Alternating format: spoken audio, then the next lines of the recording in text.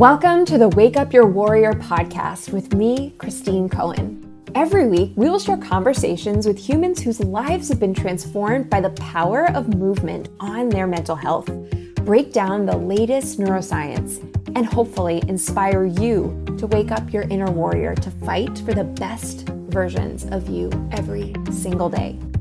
Let's get into today's episode.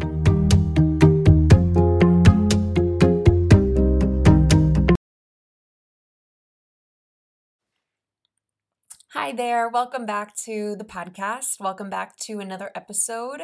And today, this whole week, actually, we have something special going on. So I am currently in real time doing a live workshop. I told you about it last week, and it's called How to Naturally Improve Your Mental Health.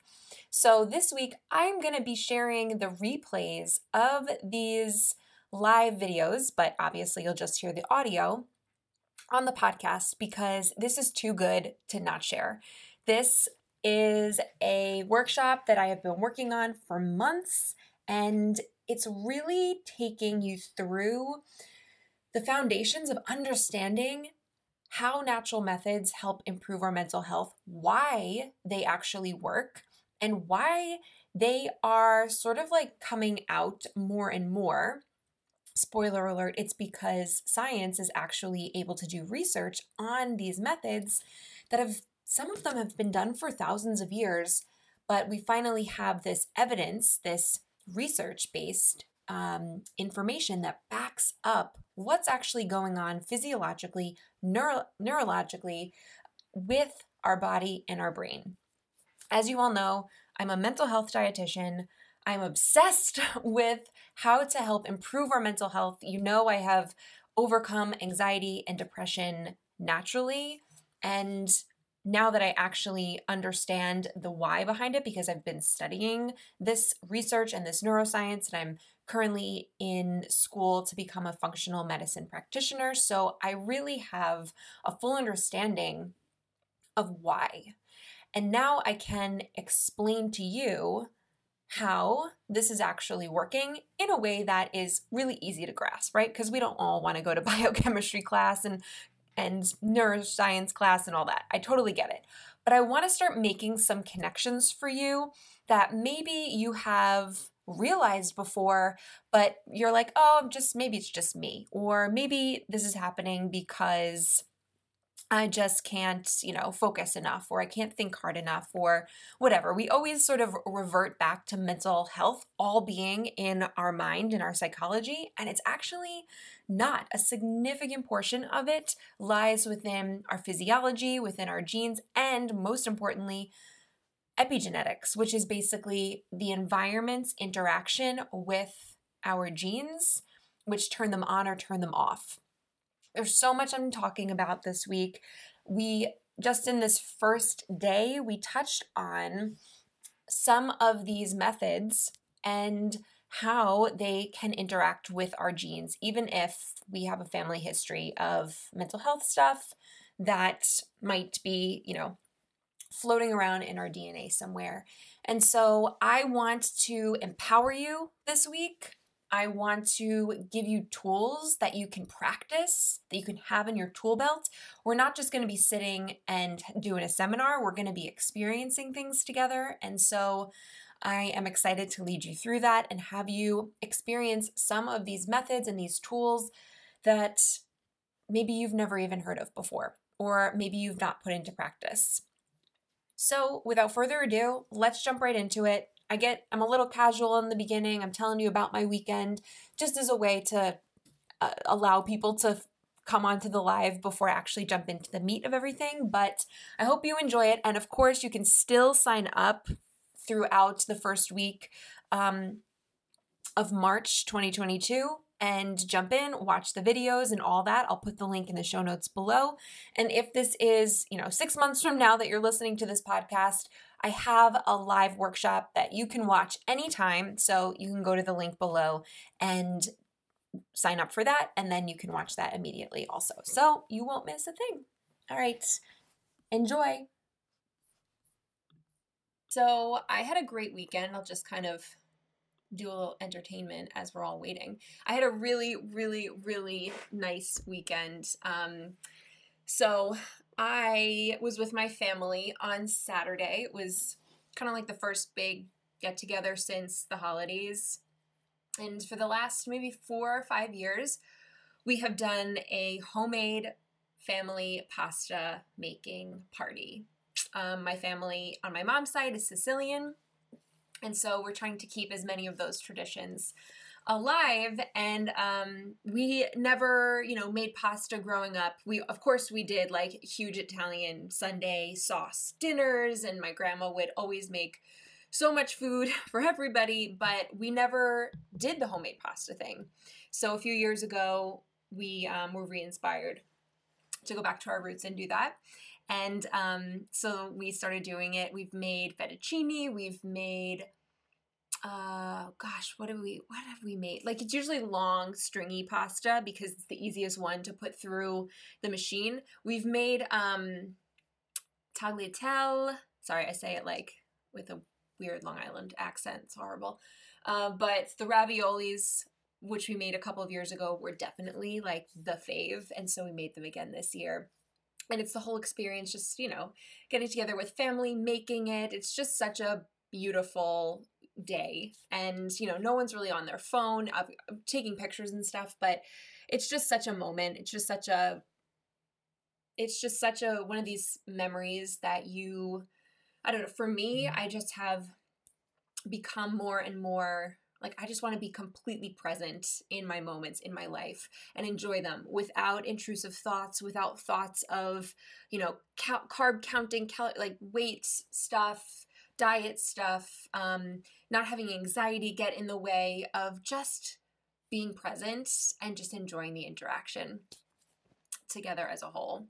And I feel like over the last few years, that's something that I've intentionally put into practice and has really changed the way that I show up in those family moments or friend moments, moments of my life.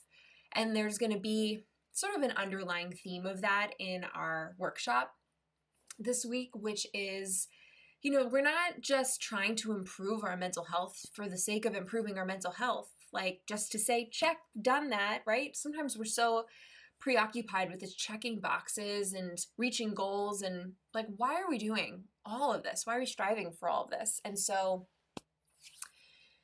why do we want to improve our mental health? What is in that for us? What is our personal point of leverage? What is our personal motivator for doing these things that help us feel better mentally? Yes. And then that's going to pour into physically, and that's going to pour and pour. So we're going to explore what some of those things are for us this week. All right. So we got some peeps here on Facebook. Sometimes I'm live and I like say strange things. I'm like, Christine, you would never say peeps ever. So why are you saying it now? All right. So we're here, and just know that I love interaction.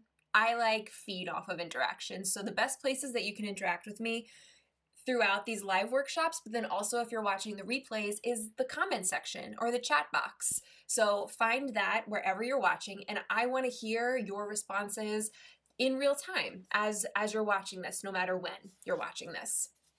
I know this is hard to get to. I'm doing it in the middle of the day. I understand. So I am excited to be able to give you the replays. That's why we're recording it, and I will send you that via email each day so you can watch it as many times as you want over the course of the next 2 weeks or so. I'll probably keep the videos live and kind of like go back, because we're going to dive into a lot of info, and I know it's like one of those things where you absorb some of it the first time you hear it, and then you absorb more the second time and more the third time.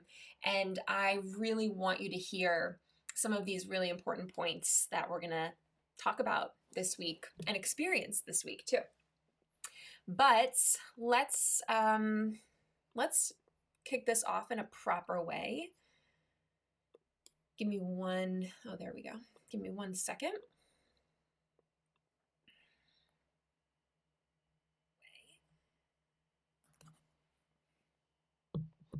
Okay. So I want you to see my face and I want to interact with you as much as possible. But I am going to be sharing a little bit later some visuals because I just find that when we talk about some of these topics, it's just so much easier to grasp when you have a visual and you don't have to just like go by my terrible descriptions of things. So I'm going to share my screen with you in a little bit. But hi, welcome to the first day of our 5-day free workshop on how to naturally improve our mental health. My name is Christine Cohen, and I am a registered dietitian, nutritionist, and I'm also a fitness professional, personal trainer, fitness instructor, all the things. I have been doing both for a little over 12 years now. My focus, as you know, my focus is in depression, anxiety, and I also have helped women, coach women out of binge eating into what I call food freedom. And I am the founder of a few programs. One is called the Warrior Team Workouts. It's basically a 22-minute workout that I designed to do from home, from the comfort of your own home, to encourage you to use movement to improve your mental health, to boost how you feel instead of change how you look.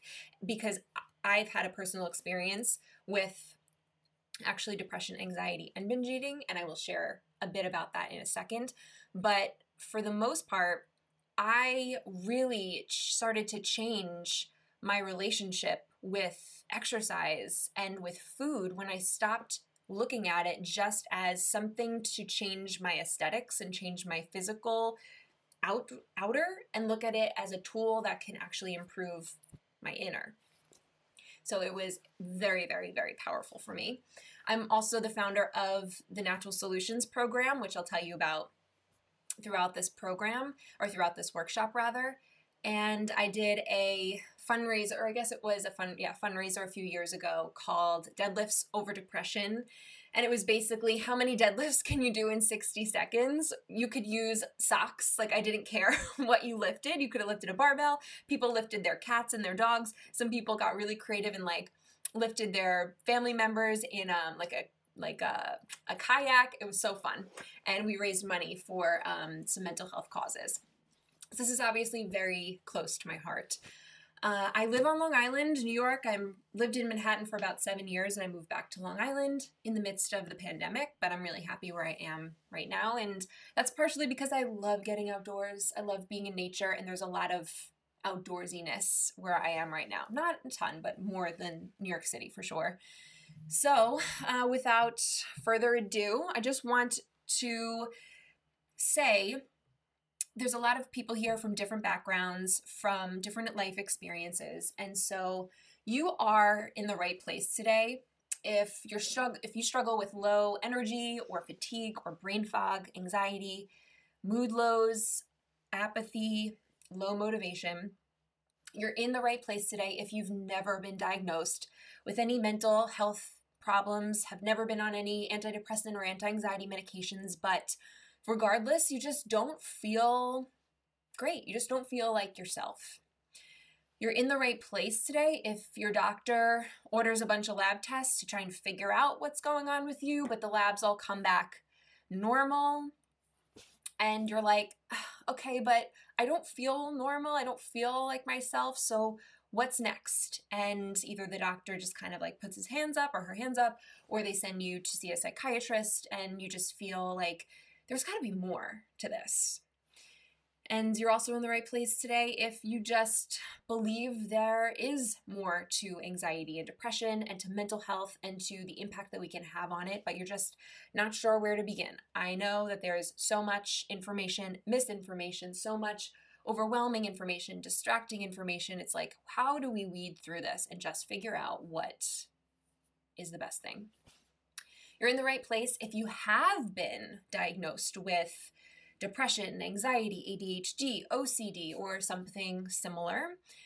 You're in the right place if you've been to therapy, but you're looking for something more, maybe something to help you more. Maybe it only has helped you so much. You're in the right place today if you have not found complete relief or healing that you're looking for through different medications. And you're also in the right place if you just want to learn more about how you can improve your mental health naturally, or to support someone else who is going through their own mental health struggle. So I want to tell you a little bit about myself and my story, and I'm hoping that will just give you a little bit of insight into why I do this. So basically, about 12 years ago, I got my dream job as a registered dietitian, personal trainer. I was fresh out of dietitian school, like baby nutritionist, baby personal trainer. Got my dream job, this big, beautiful health club at a Lifetime Fitness. Some of you may be familiar with it. And I was so excited. Could not wait. We were grand opening the club. And it was a big deal for me to take this quite, big role on for a 22-year-old. That was the same year, within a few months of starting that job, I started struggling with anxiety and depression and binge eating. In just a matter of months, all of my,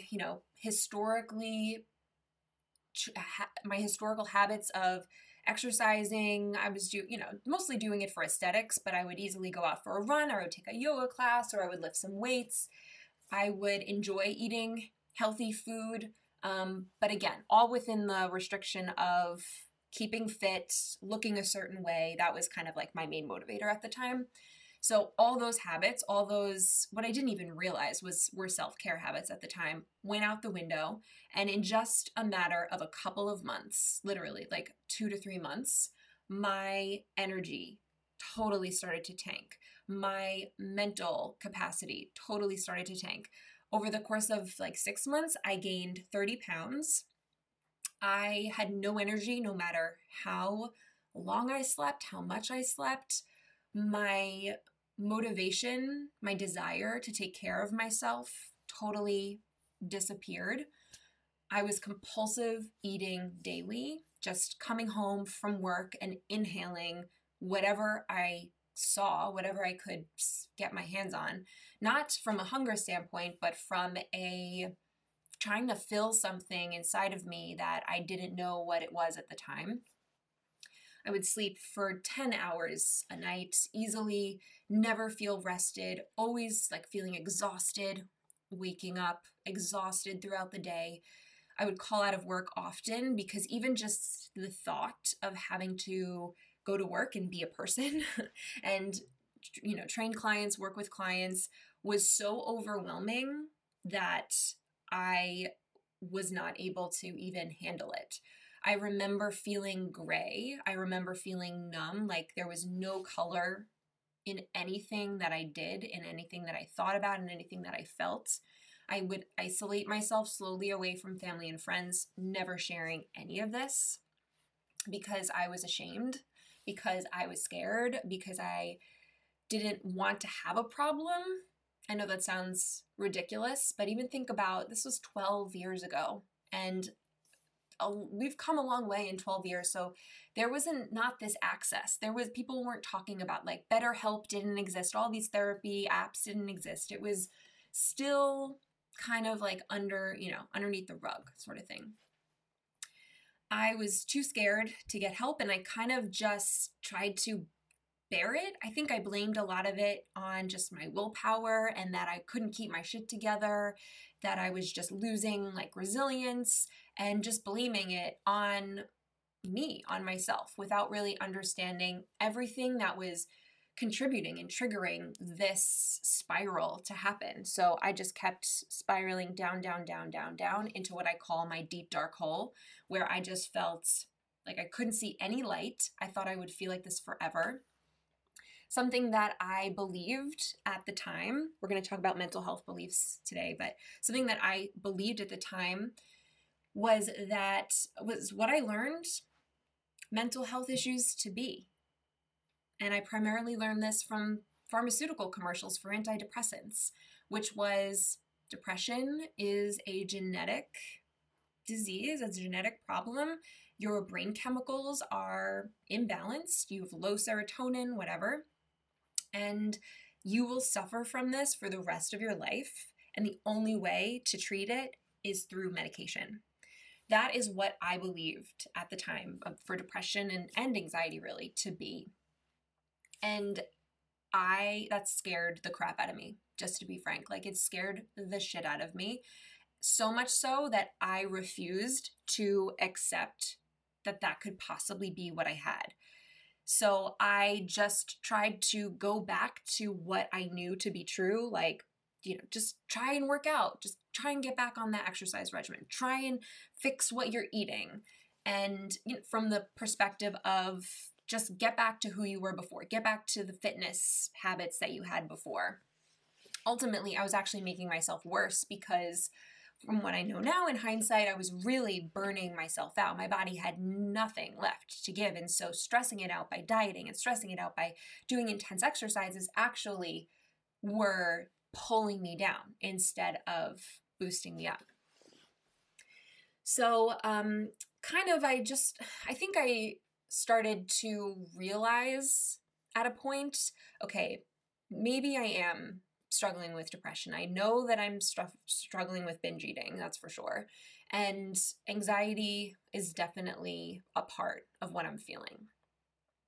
But I still was not ready to get help, like professionally. I remember one day, I don't know why, I guess, how depression kind of can come in waves. And so some days are really, really bad, can't get out of bed. And some days you can sort of just like make it through functioning as a person. And I guess I had a better day and I got myself to a hot yoga class, which was not even really something that I did often, but I got there. Hot, sweaty, 90-minute class. I get out, I go to my car, I sit down, and I start crying because for the first time in months, I felt like a glimmer of me, the person I knew myself to be, come back, like within me. I felt lighter. I felt hopeful. I felt satisfied. I felt like, it's like this energy of yourself, this, like I could take a deep breath for the first time in months.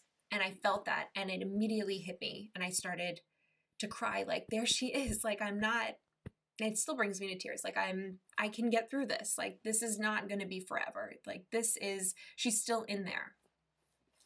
And I remember at that point was the first time ever that I connected moving my body, exercise, to my mental health and how it shifted something. It shifted something. Even though I went home, went to bed, woke up the next morning, that was completely gone and I was back down to a depression feeling again. I didn't forget that. I didn't think it was, just a blip. I thought there's something to this and I am going to figure this out and I'm going to figure out how to climb out of this deep, dark hole, no matter what it takes. Has anyone else had an experience like this where you're struggling and movement shifts something for you, even if it's for like a few minutes? So that was a catalyst point for me. It was definitely not, an upward projection from there, but I started to realize, wow, okay, so movement changes how I feel. Maybe it only helps me like become back to myself for a few hours, but it definitely does something. What else impacts my mental health? What else makes me feel worse? What else makes me feel better? And I started this is over time, like over months and even like the better part of years. I started to put together when I eat certain foods, like very like large amounts, when I binge eat, for instance, I knock myself back down into a deep depression. When I have large amounts of sugar, when I have alcohol, this happens, especially if it's like a big, social going out drinking with friends thing. For sure, if I have a hangover, gonna knock me down into a deep depression again for days. If I don't get enough sleep, if I am not moving my body, I also notice if I don't get enough like me time, I will start to become back down into a depression. And I also notice if I'm not spending quality time with people that I truly love and care about, even if it's for a short period of time, I need that. Like I need some of that social interaction and that helps me feel better.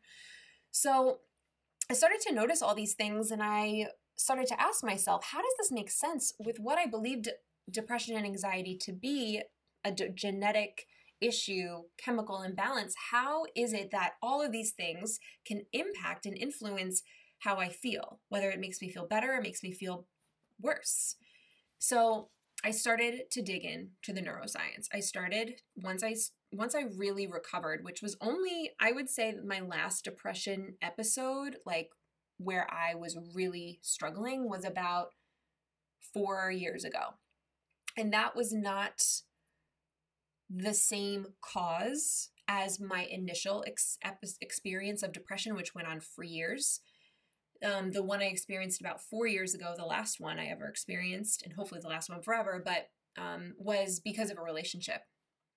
So, relationships, stress, trauma to that degree absolutely can be a cause of depression. And I never leave those things out, because even though I don't specialize in them, they are absolutely a cause of mental health, or mental struggle, I should say. So the last time I struggled was about 4 years ago. And all of my practices absolutely helped kind of like keep me from going super deep and super dark into that depression, and absolutely helped me climb out of it as well. But throughout this journey, I really became determined to not let anxiety or depression or binge eating steal away any more moments of my life, because it had taken years. It had taken years away from me. And I didn't want that. I didn't want that anymore for myself. So once I recovered, again, about 4 years ago, I really started digging in to science and neuroscience and research and understanding why what I did helped me recover. Am I just like a random case, or is this something that other people are experiencing? And what I learned was, yeah, a lot of people are impacting their mental health naturally. And the reasons why and the ways might vary a little bit, because as we're going to learn, there's a lot of causes of depression. And so therefore, there are a lot of solutions for depression. But I wanted to help people figure out, through the physiological part of it, through nutrition, through regulating our nervous system, all these things that we're going to talk about this week really can help you resolve a lot of these issues. So today, I am a mental health dietitian. I help people overcome anxiety and depression and binge eating through the neuroscience-based natural methods. And the awesome thing is, these natural methods can be done if you're in therapy, can be done alongside, if you're on medication. It's a great complement for that. And I feel like it's a missing piece in a way. So a story that I like to, or it's really like an allegory that I like to share, because it just hits me so much and it really feels like this is my purpose for being here, is this. So first time I heard this was watching an episode of The West Wing, which was on in the early 2000s, and it's one of my favorite shows ever. But in it, one of the characters shares the story with his coworker. His coworker had just experienced some PTSD, or was going through PTSD, and the guy telling the story was in recovery for alcohol and narcotics abuse. And so he shares the story. He says, so a guy is walking along the road and falls into a hole. And the hole is so big that he can't get out. And so he's yelling, please help me, somebody help me, I'm stuck down in this hole. He tries to climb out, slides back down, can't get out. A little while later, a doctor walks by, and the guy shouts out, hey doc, can you help me? I'm stuck down here, like I need your help, please help me. So the doctor writes him a prescription on his prescription pad, throws it in the hole, and walks on. Short while after that, guy's still down in the hole, and a priest walks by. And the guy shouts up, Father, please, can you help me? I'm stuck down in this hole. I can't get out. I need help. And so the priest says a prayer over the hole and continues walking on. The guy's still stuck at the bottom. A little while after that, the man's friend walks by, and the man shouts up, "Hey, Jack! Jack, it's me. I'm stuck in this hole. Can you help me? Please." And so Jack jumps in the hole. Our guy looks at him and says, "What the hell did you do that for? Now we're both stuck down here." And Jack just says, "Because I've been down here before and I know the way out. I've been down here before and I know the way out.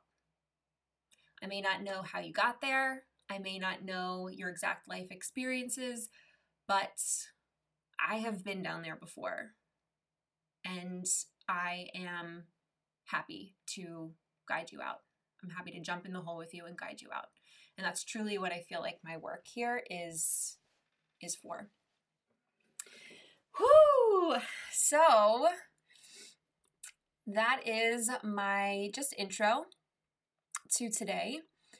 And we are going to kick it off again. So, all right, if you don't know me, I love to dance. And dancing is one of my favorite forms of movement because it's freeing, because you just get to listen to music and have it fill your body and have it change.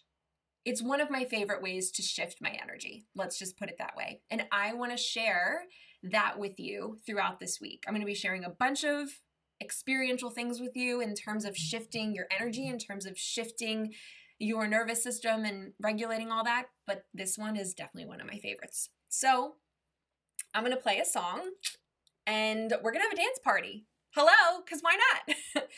Just let yourself go. No one can see you, and just let yourself be in the moment as we do this dance party together. So I'm just going to share my computer audio.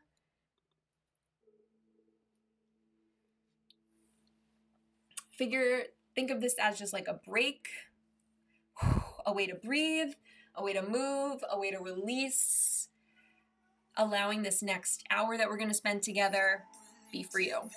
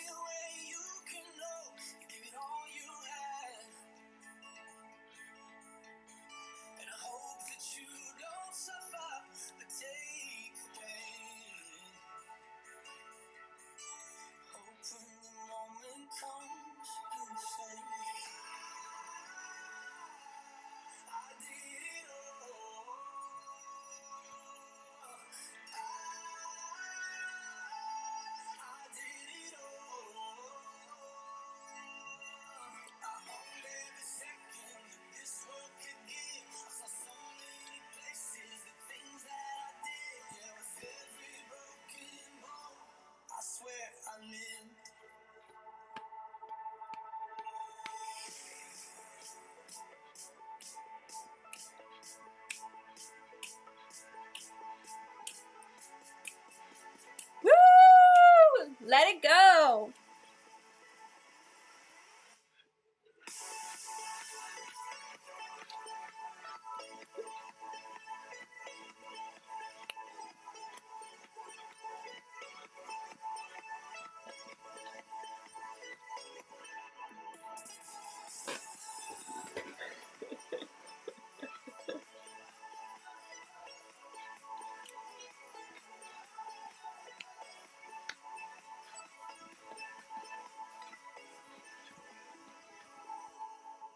Woo!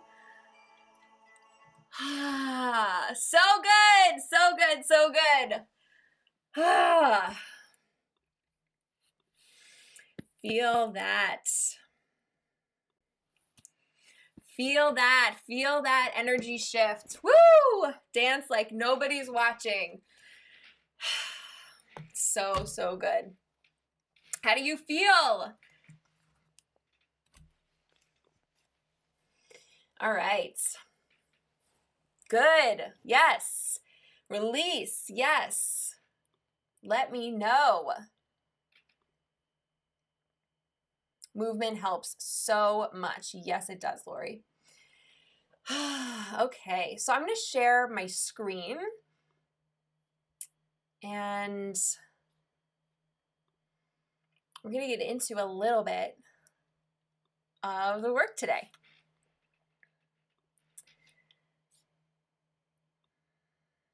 Okay. So again, welcome to day one. If you haven't already done so, just introduce yourself. Where are you? Who are you? Where are you from? Keep it to the basics if you like, but feel free to share a little bit more about what you're looking forward to learning this week, what your favorite form of movement is, what you're struggling with, what you're feeling good about. Love, love, love to hear it. So we are going to learn a lot over this next week. We actually have 6 days, 5 days plus a bonus day. And on day one today, we are going to dive into understanding a little bit more about our mental health beliefs. We're going to learn what the biological issues that can affect our mental health are, what that even means. And we're going to talk about the physiological root causes of poor mental health and not only how to treat them naturally, but why natural methods legitimately can help. We're also going to get into some myths and bust those. Tomorrow, each day I'm going to focus on like a natural practice to teach you and we're going to do together. So tomorrow is going to be vagus nerve stimulation and breath work. Has anyone heard of vagus nerve stimulation? Type a 1 in the chat if you have. If you haven't, you're going to learn tomorrow. And day two, we're going to also talk about nutrition. So why is nutrition key when it comes to mental health? We're going to talk about the nervous system, what the heck that even is, and how does it impact how we feel and how we can impact it. We're going to talk about anxiety and blood sugar imbalances and how often we feel anxious when our blood sugar is imbalanced and how to address that. And we're going to talk about cortisol, our stress hormone, and we're going to talk about sleep and how they all interact with each other.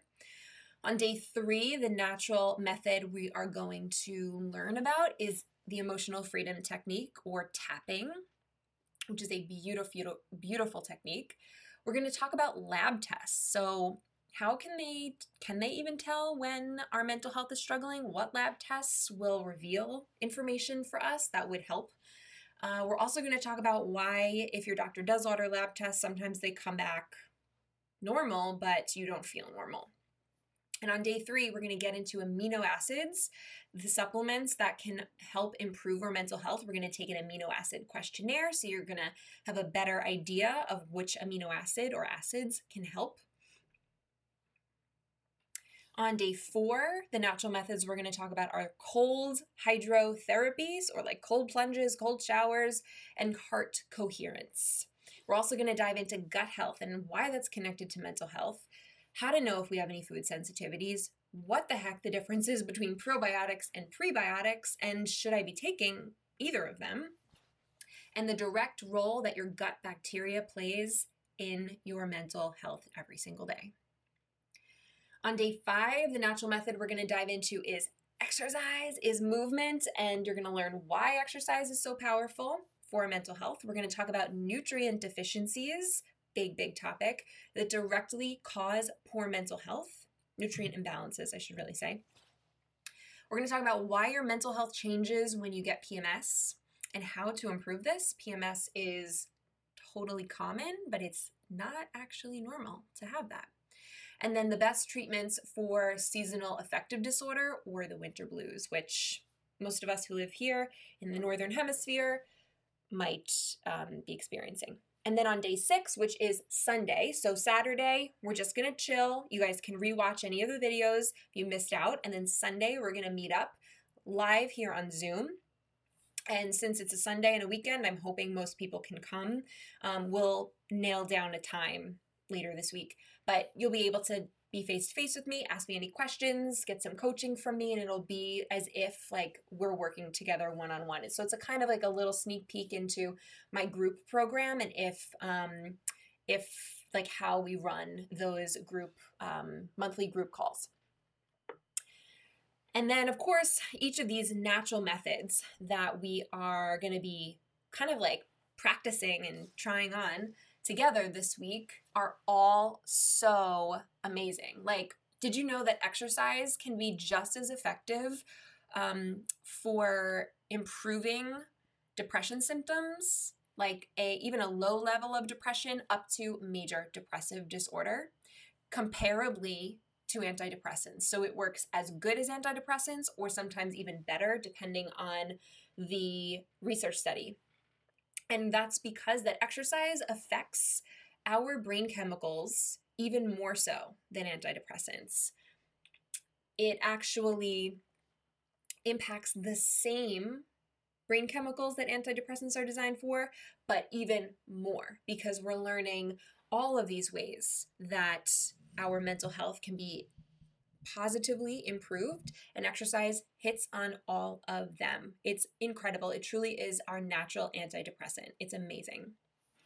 And then also for anxiety, exercise has been shown to dramatically decrease anxiety. And even in people that experience panic attacks, in a research study where they induce a panic attack through a certain chemical, when they have people exercise before they induce them into having a panic attack, it actually decreases. It like they don't have the panic attack when they exercise beforehand. So that's how powerful it is. We're going to talk about cold hydrotherapy, which some of you may have had experience before if you've ever read like a Wim Hof book. He's kind of one that's popularized cold hydrotherapy in the West, and now they're doing tons of science to show why it actually helps.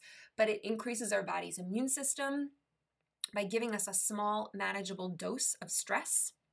It increases our brain chemicals, which we need to feel good, like dopamine and endorphins and serotonin. It decreases inflammation. It can lower anxiety, really any inflammatory-based illness, including depression. So it's incredibly powerful for our immune system, our overall well-being. Vagus nerve stimulation, which can be done in a multitude of ways, and I'm going to show you some later this week that you're probably like, oh my God, that's why that feels so good, because you're actually stimulating your vagus nerve and you don't even know it. But vagal stimulation has a positive response with everything from rheumatoid arthritis to digestive disorders, including Crohn's disease and IBS, diverticulitis, autoimmune disorders like MS and fibromyalgia, lupus, chronic fatigue, PTSD, epilepsy, Alzheimer's, and of course, anxiety, panic attacks, and depression. So we're going to learn all about vagus nerve stimulation and how to practice this every day. Sneak peek, one of the ways that we can stimulate our vagus nerve is through intentional breathing, intentional breathwork techniques. So did you know that breathing through your nose actually is one of the healthiest things that you can do for yourself? Yeah, like breathing through your mouth, one of the most unhealthy things you can do for your mental health and physical health. So when we breathe through our nose, and breathing through the right nostril, left nostril can actually stimulate our nervous system in a way that can calm us or stimulate us up. And so breathing correctly, breathing through our diaphragm, using breathwork techniques to purposely activate parts of our nervous system to bring us into a calm mode or stimulate us can be immensely changing and improving to our mental health. We're also going to talk about meditation. We're also going to talk about heart coherence. So we're going to get into a lot of really, really good things. Tapping as well. And later this week, I'm also going to introduce you to a step-by-step way to implement all of the practices that we're talking about this week. So you're going to leave so empowered, so empowered. I want to tell you about Heather. So Heather was about 55, had been on bipolar medications for the last 30 years since she was in her early 20s. And she also had blood sugar imbalances going on. She was experiencing bloating, mood swings, stress, anxiety, and then also brain fog, just not really being able to think clearly, hard to make decisions. So after going through, traditional treatments, conventional treatments for 30 years, she finally connected to a functional practitioner. And through working there, they were able to discover that her vitamin D levels were deficient, that her ferritin iron was high, that she had a lot of nutrient deficiencies and imbalances, and also she had food sensitivities that were causing inflammation in her body. So they addressed all of these over a few months, and within just a few months, Heather was feeling better than she ever had before. Like you could see, I haven't felt this good in 5 years. She had no more mood swings. Her depression resolved. Her manic episodes resolved. She felt calm. She felt in her body. She felt like a good energy, like a good amount of energy throughout the day, not a over the top amount of energy, something that she could function on, live a full life on. So just by addressing some of these physiological causes and contributors to her mental health status, she was able to really improve her mental health drastically. Another story of Jamie. Jamie was 23 and she always had PMS, would get acne, mood swings, low mood, anxiety all around. Right before her period, she would get middle of the night food cravings, go and binge on food in the middle of the night, low energy no matter how much she slept, and had this like heart palpitation going on. So again, connected with a functional practitioner, and they discovered and then treated that she also had blood sugar imbalances that were crashing and spiking her blood sugar and her cortisol levels that were really contributing to her mood swings and her anxiety. They recognized she had a gluten sensitivity, so they removed gluten from what she was eating. They also noticed that she wasn't getting enough omega-3 fats in what she was eating as well. So they addressed all of these. And she said, for the first time in 3 years, I'm actually sleeping through the night. And we all know how important sleep is for our health, for our mental health especially. And half the time we're like, I know sleep is important, but I can't get enough sleep. I'm not getting adequate sleep. What do I do? So finally, she was sleeping through the night. No more menstrual complaints, no more PMS, lost 8 pounds in a few weeks, and was feeling better every day. And then the last story I want to share with you is Allie. And Allie was struggling with imposter syndrome, just not feeling like she was good enough at her being her, like at her work, at her job, in her life. She experienced social anxiety. She had general anxiety as well, tons of stress, terrible sleep, and her digestion was pretty awful. And so again, addressed and treated the root causes and worked on sleep, managed stress levels, changed what she was eating to remove a lot of the known food sensitivities, started to improve what she was eating and add supplements to get therapeutic dosages of minerals and vitamins. And her health started to shift, but it still wasn't 100%. And then she added in amino acid supplements. She added in tyrosine, tryptophan, and GABA, which are actually have them right here. So they're just a bunch of amino acid supplements. Amino acids are from protein. And that is when things really started to change. She said, I feel like the person I'm supposed to become. I can't thank you enough for the amazing work you've been doing. I will definitely be following your journey and sharing this information so that others can benefit from it. So really, Allie felt an incredible shift in her mental well-being by making these natural improvements. So my question to you is, what would it mean for you if you improved your mental health? What would it mean for your life if your mental health improved? I want you to just take a moment and just write down what comes to mind when you ask yourself, if my mental health improved, how would my life be different? How might it be different if I woke up feeling good with energy and looking forward to the day, not being plagued by these anxiety thoughts, feeling motivated and excited to go for the dreams that I have?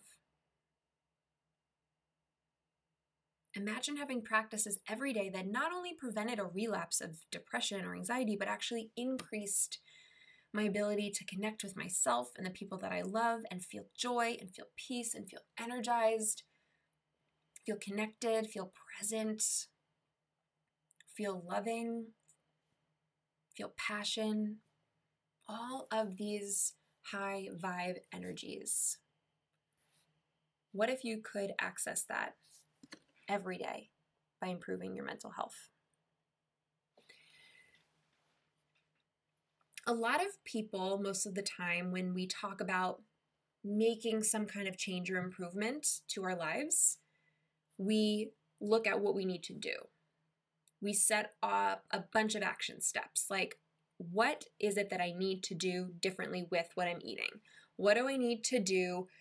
What actions do I need to take? What are the steps to make this lasting change? And we focus on just the doings, trying to action our way to the result that we want. And we focus on the goals and we focus on the steps only. We're just, what do I need to do? And what this has looked like historically, just asking myself, what do I need to do to get better mental health, is we just look continually outside of ourselves. We look, so we look for, what supplements do I need to take? And we try those, and then those didn't work. Okay, well, what other supplement, or what diet do I need to do to feel better? Is it the keto diet? Is it the Mediterranean diet? Should I do intermittent fasting? Well, that one didn't work, so, what else do I need? I must be doing something wrong. I'm doing it, just focusing on the doing. Getting so wrapped up. But the truth of the matter is, our actions are actually the last step into the outcome.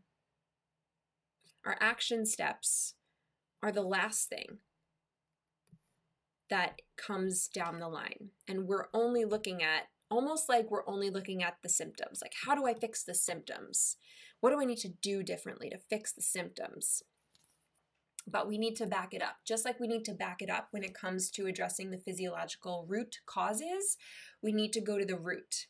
I like to often use like a stream analogy for this. We're looking way too far downstream for the answers. We got to go upstream. And when we go upstream in this, we go all the way back to our belief systems. The action steps that we take or we don't take are driven by our belief systems. Our beliefs, our core beliefs, are at the root of what we get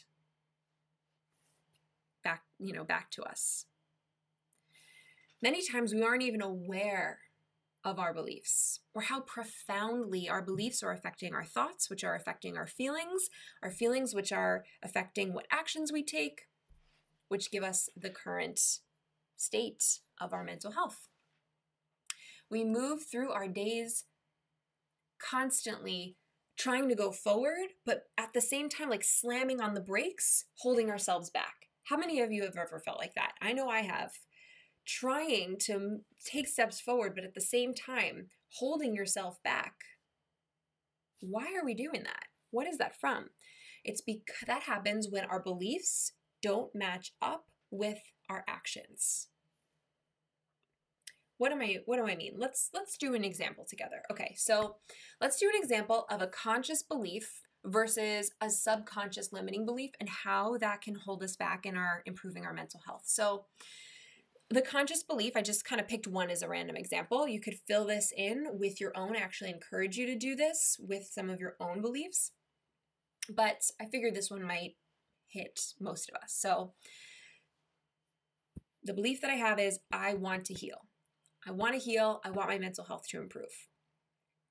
But subconsciously, my limiting belief is healing is fucking hard. Sorry for the F-bomb, but like, healing is hard. This is hard. And so that limiting belief is at a discord with our conscious belief. I'm saying I want to heal, but I'm also telling myself that it's hard. So I'm like trying to go forward, but also holding myself back at the same time. When we have the limiting belief that healing is hard, it's going to create thoughts, stories about that belief. Something like, well, this program's not going to be easy. This workshop, hard. What she's going to have us do, putting this into practice, it's going to be hard. It's going to take forever. It's going to take days, months, years, decades. It's going to take so much energy from me. If it's going to be hard, it's going to drain me so much, and I don't even have energy to give. Like, I don't even have energy to barely get up and do my life. And now I have to do all this other stuff. Oh my God, that's hard. Another thought could be, well, I haven't healed yet, so maybe it's just not possible for me to heal. Maybe it's too hard. Maybe I'm not strong enough. Another thought could be, well, what if it's too hard and I can't do it? So these thoughts are going to start to create feelings. And these feelings aren't going to be the type of feelings that want to make us get up and like, woo, I feel so motivated. Let's go work out. Let's go make a delicious meal. Let's go, do this breathwork practice. Let's go. No, these aren't energizing thoughts. These are freaking draining thoughts. And these feelings, we're going to feel drained. We're going to feel frustrated. We're going to feel depressed. We're going to feel hopeless.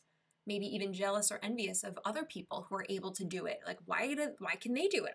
I can't do it. Comparing ourselves to other people's journeys. We're going to feel defeated, hopeless, helpless, annoyed, afraid, sad, resistant. So you can see how these feelings aren't going to elicit action steps, right? We don't want to do actions that are going to be supportive of these. We're not going to want to do action steps that are going to help us feel better when we're telling ourselves it's not going to even work. How many of you have known that movement can shift your energy? You've had that experience somewhere in your past before, and yet here you are sitting on the couch feeling like crap, low energy, low mood, and you're actively telling yourself, it's not even going to make a difference. I don't even know why I'm going to do it. I'm not even going to do it. It doesn't matter. I've done that so many times I can't even tell you. Can't even count. So the actions that are going to be inspired from these feelings are going to be procrastination, avoidance, wanting to stay busy, stay distracted, do the things that aren't really going to help, but you're kind of fooling yourself into thinking they're going to help. And so you feel like you're doing something productive, but you're actually not. Acting out on family and friends, yes. Second guessing yourself, always looking outside for answers, never connecting to yourself, never connecting to your own body's wisdom to understand actually what your body's telling you it needs all the time. And so that's going to create the reality that maybe you're experiencing now. The end result always reinforces the belief that we have. Is that keeping you stuck in a loop? Or is it expanding and healing and growing you? Let me ask you again. The end result always reinforces the belief system that we have. That in this example, that healing is hard. So is your belief keeping you stuck in a loop, or is it expanding and healing and helping you grow? If it's not, we got work to do, and I'm happy to be doing it with you.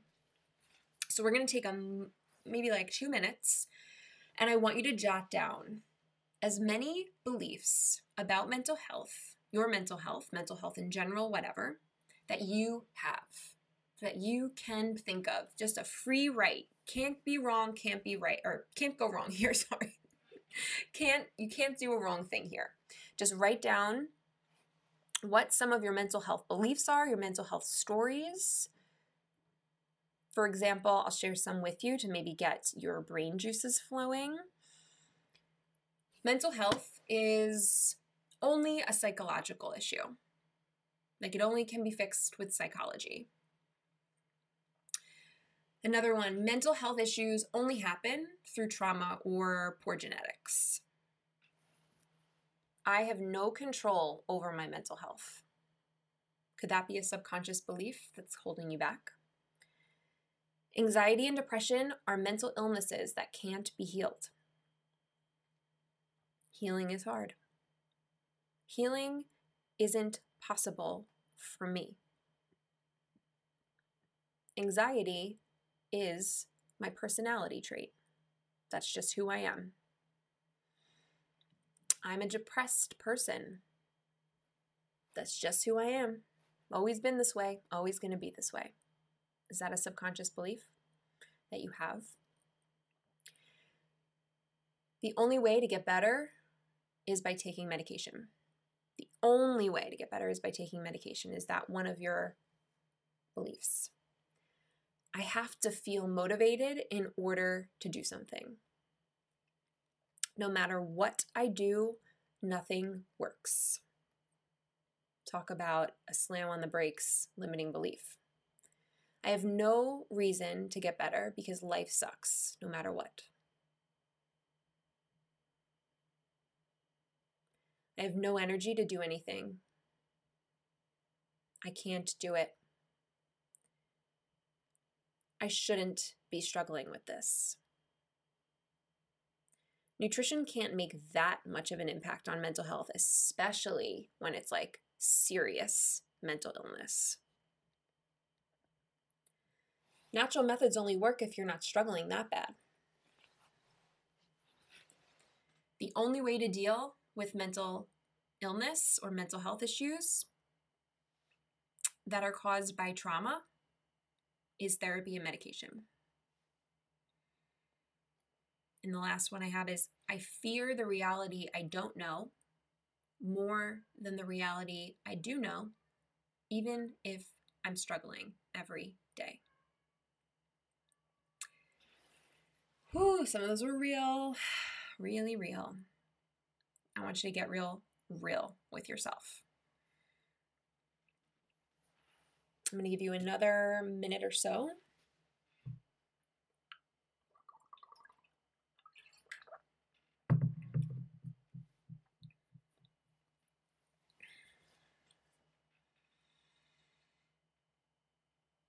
This is a great exercise to do every once in a while, actually. All right, so I'm hoping to challenge some of your beliefs this week. What is the number one overlooked cause of mental health issues? Not even just depression, but mental health issues. So we have our psychological root causes. This is stuff like adult and childhood trauma, challenging life experiences, going through any level of trauma, whether it's family, relationship, some awful life experience that you had, war, grief, divorce, abuse, all of that falls into the psychological causes. Then we have our spiritual causes, and I identify these as like feeling disconnected from a meaning or purpose in life, a sense of belonging, a sense of connectedness to something bigger than yourself, even if that's like a community. So the spiritual causes of poor mental health.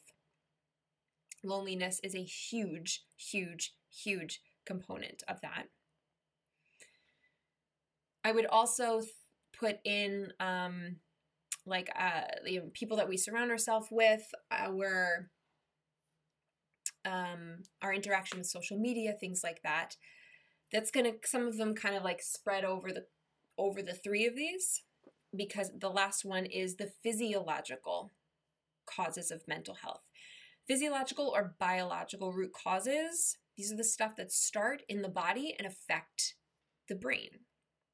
This can be issues, imbalances, deficiencies that start in the body but impact the brain. And the physiological root causes are what we're focusing on in this 5-day workshop, because they are the least talked about, they are the most ignored, and yet they play one of the biggest roles in this whole story.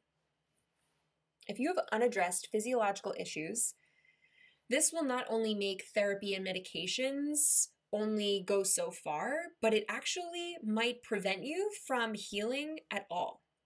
For instance, vitamin imbalances and vitamin and mineral imbalances, if they are not addressed, which therapy is not going to magically give you more zinc or more magnesium or B vitamins. If you're deficient or imbalanced in those, therapy isn't going to do that much. Same thing with medications. Medications aren't increasing your nutrients that you're getting. If anything, they're actually depleting them even more. Research shows that medications actually can pull your body's nutrient stores and further deplete you, further contributing to mental health issues and poor mental health. So that's why this is really going to be amazing for anyone, regardless of the life experiences you're coming here with. You can only help your body heal as a whole by applying these methods into your life. So whether you're doing this as your only healing protocol or alongside therapy and medications, it's a great complement to add in and see what you need. See what possibly your body needs more support with. So you might have heard me throw this term around today, which is functional medicine or functional nutrition. What the heck does that mean? So this is basically a way of practicing medicine. And it, instead of looking to just treat a disease at the symptom level and kind of like just treat the cause, instead of just trying to treat the issue, we're looking at how and why the illnesses occur and restore health by addressing the root cause for each individual. So it's a zoom out. It's not there's a mental health issue, so we're going to look in the brain and we're going to address brain chemicals. No, it's a zooming out as to asking why. Why are these symptoms happening? It's about approaching each individual as unique and building a healthy response that meets their needs based on thorough investigation, which addresses the root causes of why you're feeling off, of why you're not feeling your best. What do I mean by root cause? So, root cause versus symptom. We're going to use an analogy for this. Imagine you walk into your house and your kitchen is flooding. There's water all over the floor. And you're like, oh my God, there's water all over the floor. We need to clean this up. So you go and you grab your mop and you mop it all up. And you're like, yes, got it. All clear, all clean. Kitchen is back to normal. You feel good, and then you leave and you go about your life. But then you walk back in a couple days later, and there's water all over the floor again. And you're like, what? I thought I took care of this problem. What the hell? All right, maybe a mop's not going to work, so let me do something different. Let me get a wet vac, and I'm going to vacuum up all the water. Suck it all up. Do it, right? You do it, the kitchen's clean again. Is the problem solved? Did you solve the problem with the mop or with the wet vac? Sounds like the water is probably going to come back again if it were my guess. So this time we ask, why is there water on the floor? Where is the water coming from? So you start to look around, and maybe in one scenario, you see that just the kitchen sink tap is open and the water is overflowing onto the floor, right? I know it's ridiculous, but just go with me, okay? And the water is overflowing out of the sink onto the floor. Well, okay. So even if we mopped and wet vacked it for the rest of our lives, obviously that is not going to help if the water is overflowing out of the kitchen sink. In another scenario, we see a pipe had burst and is leaking. And then in another scenario, we notice that there's a hole in the roof, and so water's leaking through the roof. So many causes, potential causes of there being water on the floor. So are we going to just keep finding new ways to mop it up, or are we going to fix the problem at the root? I think we're going to fix the problem at the root. Resounding Unanimous answer. So in one scenario, we're going to turn off the tap. Simple. In another one, we're going to replace that pipe that burst. And in another one, we have to fix the leak in the roof. So this is the same mentality that we want to approach our mental health with. We don't just want to mop up our symptoms with this solution or that medication or that therapy or that method. They may help, but if it's not the source of the problem, it's not really going to ever feel right. We're not ever going to have a clean floor without water on it. So we want to find out why we're having these symptoms, why this is happening in the first place. And once we understand why, we have a variety of solutions available to us. And obviously, some solutions are going to be appropriate for some causes and inappropriate for other causes. Like, we're not going to fix a pipe if it's the leak in the roof that's the problem, right? So we want to utilize all this information, and that's kind of where I come in. I help you figure out what the root causes is, and then I can help you, based on what that information is, figure out the best plan of action that's going to help your particular issues. So depression, I like to talk about depression because it is so prevalent as well as anxiety, so we'll use them kind of both. But mental health problems, depression is a symptom.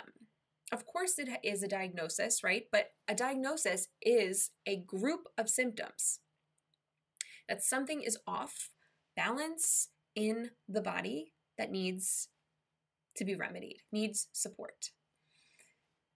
The problem is not all in our head. Depression is not a root cause. There are many possible root causes of depression and therefore many solutions. It's often misdiagnosed and mistreated, for sure, especially in women. So women experience more than 2 times the rate of depression as men in diagnosis, and 1 in 7 women are being medicated.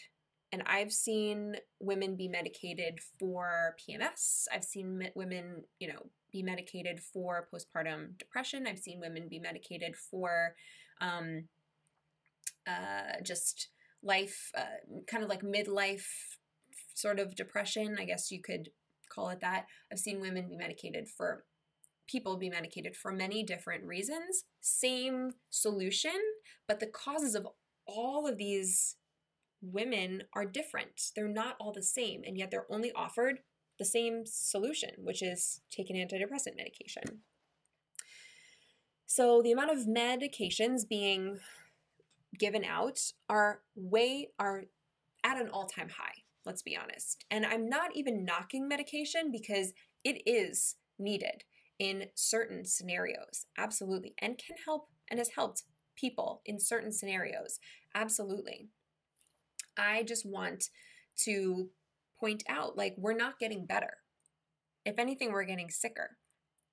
The rates of depression and anxiety are growing, and we need more answers. We need more solutions. So what actually does cause depression and anxiety? So look at my little iceberg over here. So we have depression and anxiety are the part of the iceberg that's above the water, where we can see the symptoms. We know these symptoms, and it doesn't even have to be diagnosed as depression or anxiety for you to experience these symptoms, okay? Low mood, exhaustion, heart palpitations, just feeling numb, disassociated, appetite changes, chronic pain, irritability, sleep issues, PMS, difficulty focusing, memory problems, no motivation, emotional just anguish, not having joy in the things they used to love to do, not sleeping well, having your energy be totally tanked, having a wired but tired feeling. So many symptoms. I didn't even list them all here. There's so many more. These are part of the iceberg that we can see above the water. So what is below the surface? What's underlying? These underlying root causes are all connected, almost all connected to nutrition. From blood sugar imbalances to leaky gut to gut bacteria imbalances, cortisol and adrenal issues, thyroid issues, gut inflammation, inflammation in general, poor nutrient utilization, poor digestion, autoimmune disorders, nutrient deficiencies, nutrient imbalances, poor absorption, leaky gut, leaky brain, and genetic vulnerabilities that are expressed. All of this is underlying these issues. And the question is, again, but why is there water on the floor? Why is there inflammation? Why is there poor nutrient utilization? Why is there gut dysbiosis? Why? So we're still digging. Is depression genetic? Is depression just in our genes? If we're predisposed, genetic history, family history to mental health issues, are we 100% screwed? 100% gonna get them? The answer is no. That's because depression is not just genetic, but it's both genetic and epigenetic. What does that mean? Our genes are our DNA that has been passed down through our family history, right? Down through our DNA. Epigenetics is the interaction of our environment with our genes to either have them, to determine how they are used, to determine if they are used. So just because we might have a gene that predisposes us to anything, any illness, including mental health illness, that doesn't mean that those genes will be turned on. The environment, what we interact with from the time we are in our mother's womb throughout the entire life cycle, is interacting with our genes all day, every day. And it is the interaction of the environment with our genes that expresses those genes or turns them on or turns them off. A really great way to think about this is think about an orchestra. We're going to go to this picture for a second. Think about an orchestra.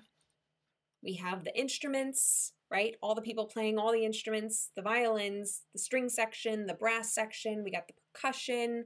What else do we have in an orchestra? It's been a really long time since I went to see an orchestra in real life. I think the last time was like 2 years ago in the city. You get my drift. We also have the conductor, the guy at the front telling everyone when to play and how to play and all that stuff. The orchestra, the instruments, are our genes. They're there, right? Whatever instruments are there is what we were born with. If we didn't have a viola when we were born, not gonna have it. We're not gonna have it. It's there or it's not. Okay, those are our genes. We were born with them, all the instruments. The conductor is epigenetics, our environment. And the conductor does what? He is going to conduct, he is going to signal to each instrument if they should play or not, how loud they should play or how soft they should play, how fast they should play, how slow they should play. It's going to signal. If the conductor doesn't signal to the instrument, it's not going to play. The same thing. If the environment is not signaling a gene to turn on, it's not going to play. So the epigenetics, the conductor, the environment really plays a massive, massive role in the expression of our genes. What are some of these environmental things that can have an impact on our genes? The food, think of the stuff that you interact with every day. The food that we put into our body. every day, multiple times a day.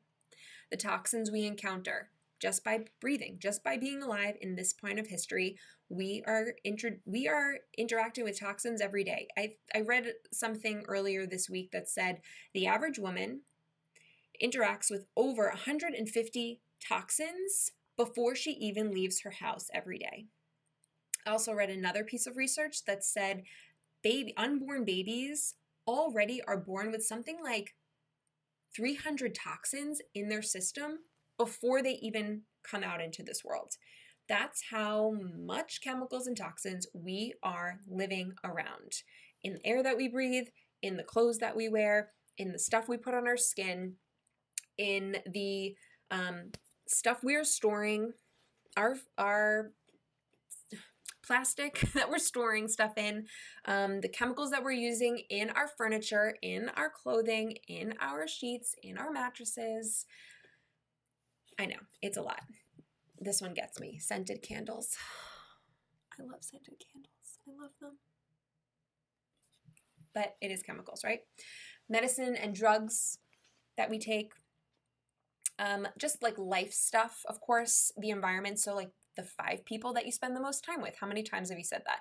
You are the sum of the 5 people you spend the most time with. Yeah, because they're in your environment. And so that's going to influence something about how you think, something about how your brain fires. Imagine if the 5 people that you spent the most time with growing up were abusive or traumatic, you experienced trauma with them. That is absolutely going to impact your genes. They even talk about how victims of the Holocaust, the generational trauma that is carried down generation after generation, is still in the DNA. Doesn't mean that we can not do something, again, to influence what goes forward from us. We can actually do quite a bit to influence the DNA that we give to our descendants. I wanted to make sure I said the right word. All right. What else can influence our genes? Exercise, movement, the health of our microbiome and our gut, social, psychological, so many things. And there's even more in our environment that can impact our life, our genes. So there is so much, you guys. And we're just scratching the surface this week, but I think it's going to give you a really good picture. So let's just take this back. This is our same iceberg mentality, concept rather. And I just put our epigenetic influences that contribute to these things going awry at the bottom. So what do we have? We have processed foods, processed fats, processed meat, refined sugars, refined carbs, eating them all the time, standard American diet, consuming it, having it be the foundation of what you're putting into your body. I don't care what your food choices are. What I care about is, do you get the nutrients that you need from the food that you're eating? And hate to break it to you, but processed food, maybe it has a lot of calories, maybe it tastes really good, but it is nutrient poor. It does not provide the nutrients we need. Chronic and mental and physical stress, life stress, work stress, but also the amount of exercise that you're doing, that can be considered a chronic stress if it's done too intensely, too many times chronically. We'll get more into that on the exercise day. Digestive issues. Do you have bacteria infections? Do you have parasites that you don't know about? Do you have gut bacteria imbalances? Medications that you take chronically, antibiotics, proton pump inhibitors, birth control, statins. I feel like I'm missing a really big one. Can't think of it. Sedentary lifestyle. We are made to move. Other chronic illnesses, other autoimmune diseases, food sensitivities, from gluten to dairy to soy to eggs to any food sensitivity that is causing more inflammation and stress in your gut. Nutrient poor diet, heavy metal toxicity, having that accumulate in your system and your body not being able to properly detox, body able to properly get those toxins out, and they accumulate in our cells. Genetically modified foods, chemical and hormone exposure from food, antibiotic exposure from food, and mold, pollutants, xenoestrogens, which are like artificial hormones essentially that we get, we interact with. Can come from plastic and things like that. Environmental toxins. So there are many epigenetic influences that can negatively impact our mental health. But the amazing thing is there are many epigenetic influences that can also improve our mental health. And of course, that's what we're going to focus on this week. But I needed to explain this stuff to you first. Now, you might be thinking, well, what about the brain chemical imbalance, like low serotonin theory that I've heard my entire life? Me as well. Isn't that a root cause? Like if I have a chemical imbalance, I have to take medication, right? Well, I don't know if this is the first time you've ever heard this, but this is actually a myth that's gotten out of control. A claim that's gotten out of control. The brain chemical imbalance theory has never been proven in any piece of scientific literature or study as a root cause of anxiety or depression. It's not as simple as you don't have enough serotonin or you just don't produce enough brain chemicals. There's at least 5 brain chemicals that we know of that are involved in mood: serotonin, dopamine, norepinephrine, GABA, and of course I'm gonna forget the last one. Come on. Oh shoot. I don't know, it just went out of my head. I'll think of it in a second. This is just one example that, just like there are many steps in getting and utilizing nutrients into our body, utilizing them properly, digesting them, absorbing them, transporting them, the same goes for our brain chemicals. There's a lot of steps to produce them, send them where they need to go, have them be utilized properly. Have you ever had your brain tested for neurotransmitters? No, because it's actually not done. We can't accurately measure the neurotransmitters in our brain while we are alive. So there's a lot of questions that come up around this.